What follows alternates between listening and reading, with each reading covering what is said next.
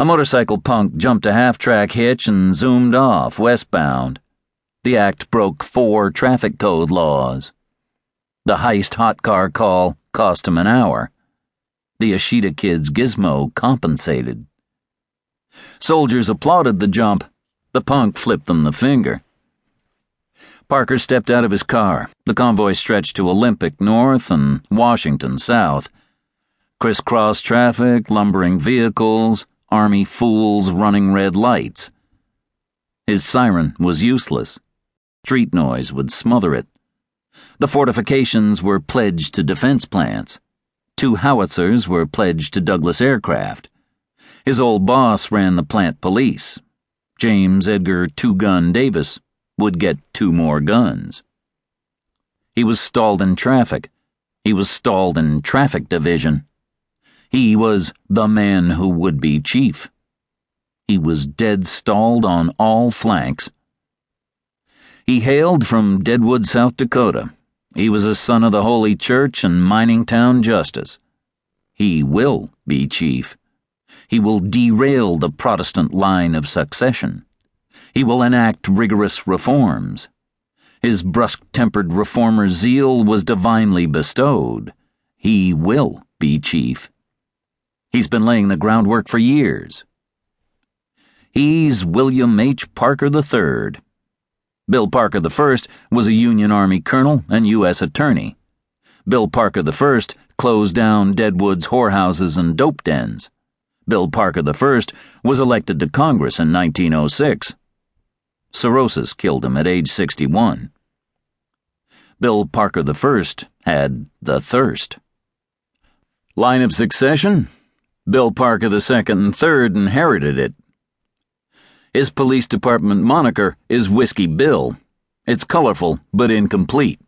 It fails to denote his comportment within the affliction. He stayed dry throughout Prohibition. Alcohol was illegal then. 1933 brought repeal.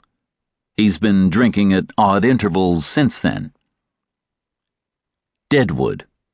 He acquired the thirst there. Deadwood formed him the way L.A. made him. He graduated from high school in 20. He was the brightest kid in his class.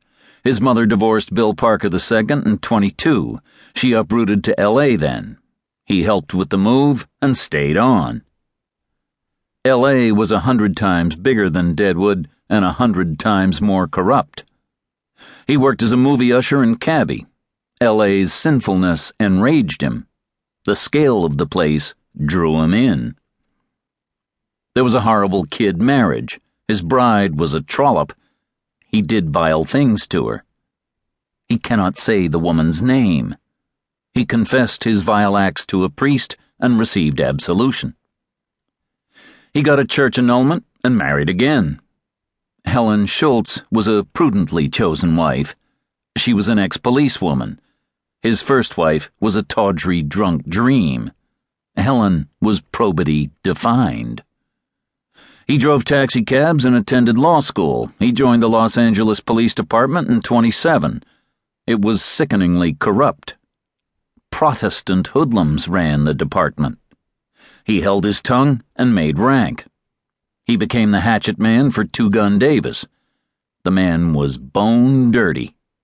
He acceded to the man's designs. He heard things he shouldn't have heard and did things he shouldn't have done. His brutal ambition was forged from this ghastly descent. He began his ascent. It started with his law school degree and stunning bar exam performance. Jim Davis taught him the law from a morally forfeited perspective. He changed the law to vouch his career path. Jim Davis and Mayor Frank Shaw were ousted. Fletcher Boron was elected mayor. Boron was a dimwit and half-assed reformer. Boron brought in and sacked Chief Art Homan. Chief Art squawked when Fletch tapped Call Me Jack Horrell. Call Me Jack was a hear no evil, see no evil chief. He maintained